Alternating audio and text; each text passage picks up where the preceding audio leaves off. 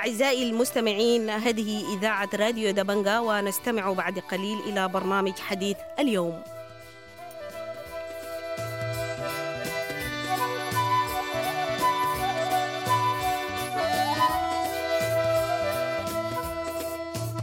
أهلا ومرحبا بكم مستمعي الراديو دبنقا الأعزاء في حلقة جديدة من برنامج حديث اليوم، مواصلة لما بدأناه حول الإعلام بالنشر الذي أصدره النائب العام بصفته رئيس لجنة جرائم الحرب وانتهاكات وممارسات قوات الدعم السريع، اللجنة التي كونها رئيس مجلس السيادة السيد عبد الفتاح البرهان. اللجنة دي أصدرت نشرة بتعلم 6 متهمين هم محمد حمدان دقلو وأخيه عبد الرحيم حمدان دقلو والقوني حمدان دقلو وعادل حمدان دقلو، بالإضافة لمرتضى حسين ورامي آدم، باعتبارهم هم متهمين هاربين يجب أن يسلموا نفسهم، وهم متهمين في بلاغ رقم 5051 لسنة 2023 تحت 13 مادة. في حلقتنا اليوم بنلتقي بالأستاذ المحامي طارق الشيخ، نناقش معه مدى قانونية تكوين اللجنة التي فتحت هذا البلاغ والتي أعلنت فيه هاربين. أهلا ومرحبا بك أستاذ طارق في راديو دبنقا. مرحبا أستاذ الصادق ومرحبا براديو دبنقا، وشكرا جزيلا على الفرصة المتاحة علينا نستطيع أن نرد أو نجاوب على السؤال المطروح حول اللجنة أو مدى مشروعية اللجنة أو قانونية اللجنة في ممارسة ما أنيط إليها من صلاحيات. القرار الصادر بتاريخ 21 من السيد عبد البرهان رئيس مجلس السيادة، نحن منذ الثورة المدخل ذاته للإجابة على هذا السؤال بيحتمل شقين. والشق الأول أن هنالك ثورة سودانية واضحة المعالم واضحة المطالب، سارت في سياق طبيعي، نحن إنها ساقت في سياق طبيعي وفق الحراك الجماهيري الماشي، وبالتالي تصل إلى نتائج الموضوعية وأهداف الموضوعية. للأسف قطع الطريق على هذا المسير انقلاب أكتوبر 2021، وبالتالي الخلاف الأدى لانقطاع هذا الانقطاع لا علاقة له بالثورة السودانية ولا مطالب الثورة السودانية، وبالتالي يخرج المكونين القوات المسلحة والدعم قوات الدعم السريع من سياق الثورة، وبالتالي لا باعتبارهم لا يمثلون الثورة أو مصلحة الشعب السوداني، ويبقى الشعب السوداني هو في جهة وهؤلاء في جهة أخرى. المشروعية لذلك إذا نحن نتكلم بمنطق الثورة ومنطق الثورات، هذين المكونين لا يمثلان أي مشروعية على أرض السودان أو على شعب السودان الآن. لكن نأتي للسياق الدولي والعام والدبلوماسي ولا حكومة الأمر الواقع. أصبحنا أمام حكومة أمر واقع، ويتعاملون الآن مع حكومة البرهان باعتبار رئيس مجلس السيادة.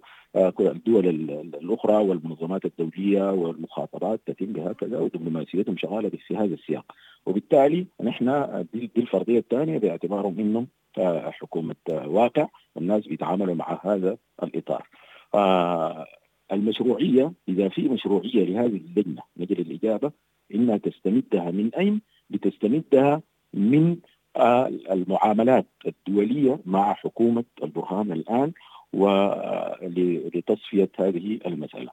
طيب هذه المشروعية إذا سلمنا طبعا جدلا بمشروعيتهم خارج سياق الثورة، إنه هذه اللجنة فعلا لجنة سليمة وصحيحة وفقا لإطار القانون. لكن أنا برجع برضو بقول لك إنه دائما القوانين نحن كقانونيين بنفتكر إنه أي قانون موضوع لإدارة مجموعة من الناس أو إدارة دولة أو رعاية دولة هي عبارة عن نصوص بتعبر عن مصالح الطبقة الاجتماعية المسيطرة في الدولة، ولذلك هم المسيطرون، ولذلك هم الذين يقومون بسن القوانين، وبالتالي هم الذين يقومون بتكوين اللجان وتعديل النصوص بغية الوصول إلى أهدافهم أصلا، خلينها بغض النظر أنها بتتعارض مع المصلحة العامة ولا لا.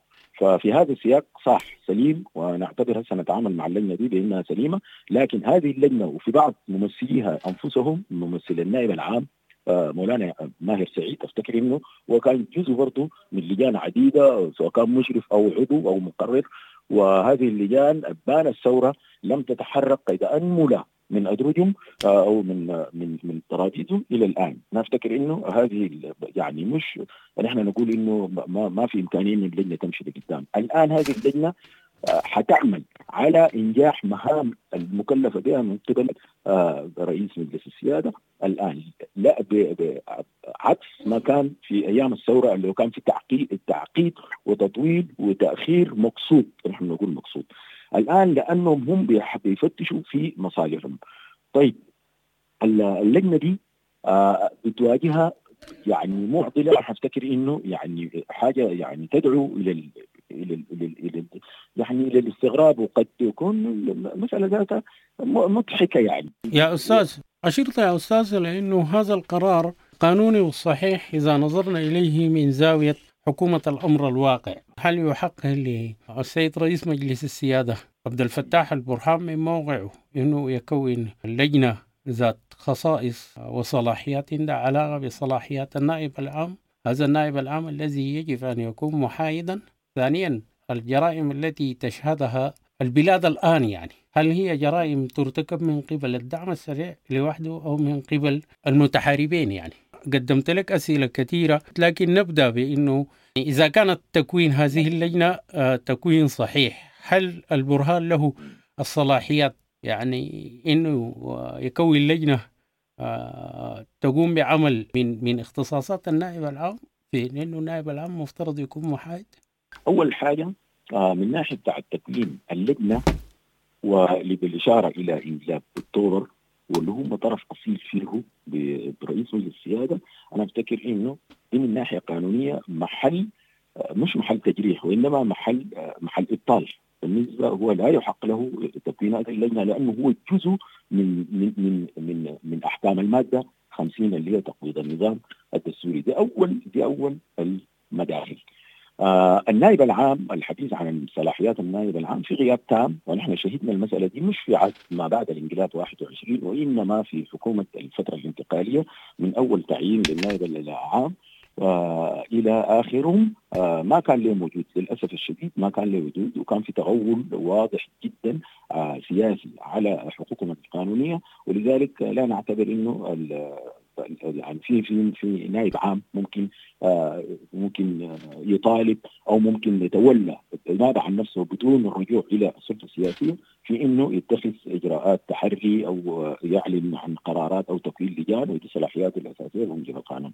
لذلك التغول السياسي من قبل اطراف النزاع، وهم الاثنين الان بيتطالب حتى المادة 50 اللي هو تقويض النظام الدستوري، لا يحق للأول اللي هو رئيس مجلس السيادة من حقه تكوين هذه اللجنة، وبالتالي لا تعتبر من ناحية قانونية يعني باطلة تماما الإبطال. الآن الناس بتعامل مع الحكومة دي تعامل أمر واقع، ولذلك المسائل مشت بهذا.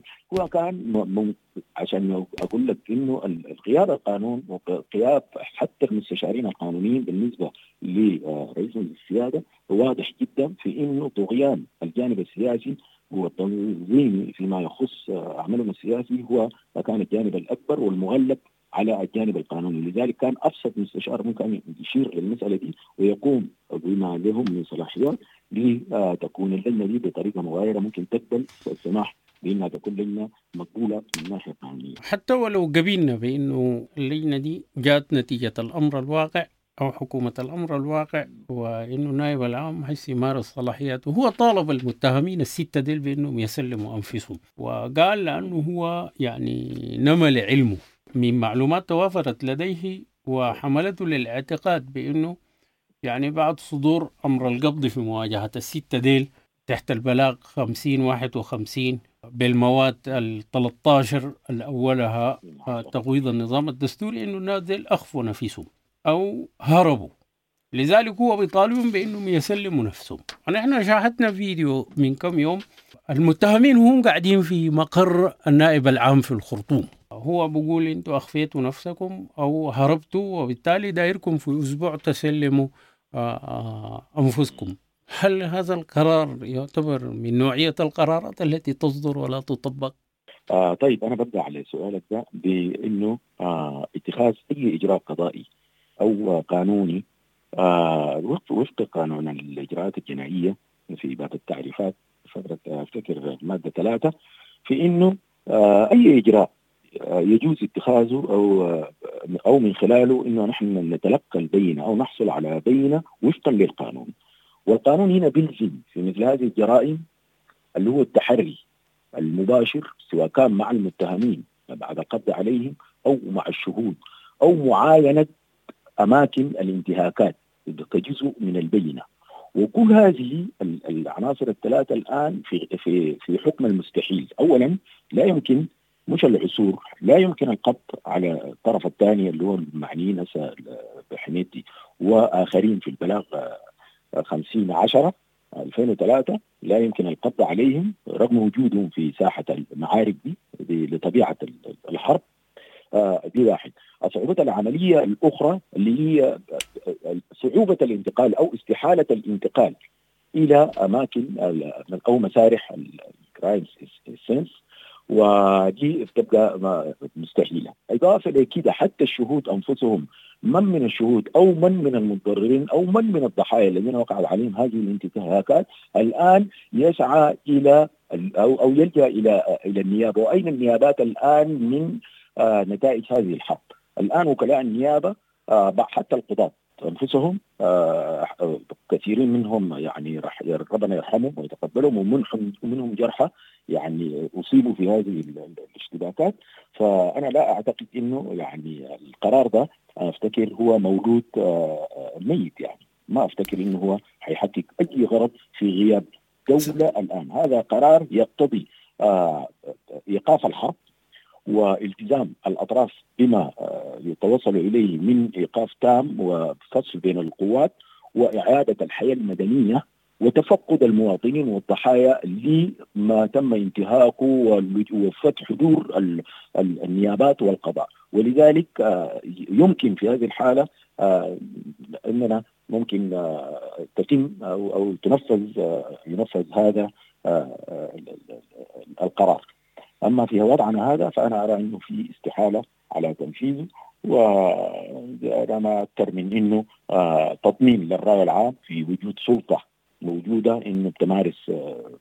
سمع أستاذ، إذا تحققت كل الشروط اللي أنت تحدثت عنها دي، أما من الناحية القانونية الأولى هو التحقيق في كل الجرائم التي وقعت على المواطن السوداني وعلى الدولة عدبان الحرب، وبالتالي التحقيق في جرائم ممكن يكون المتهم فيها حتى من أصدر هذا القرار بتكوين اللجنة ذاته. تعتمد على الآتي. أنا أتوقع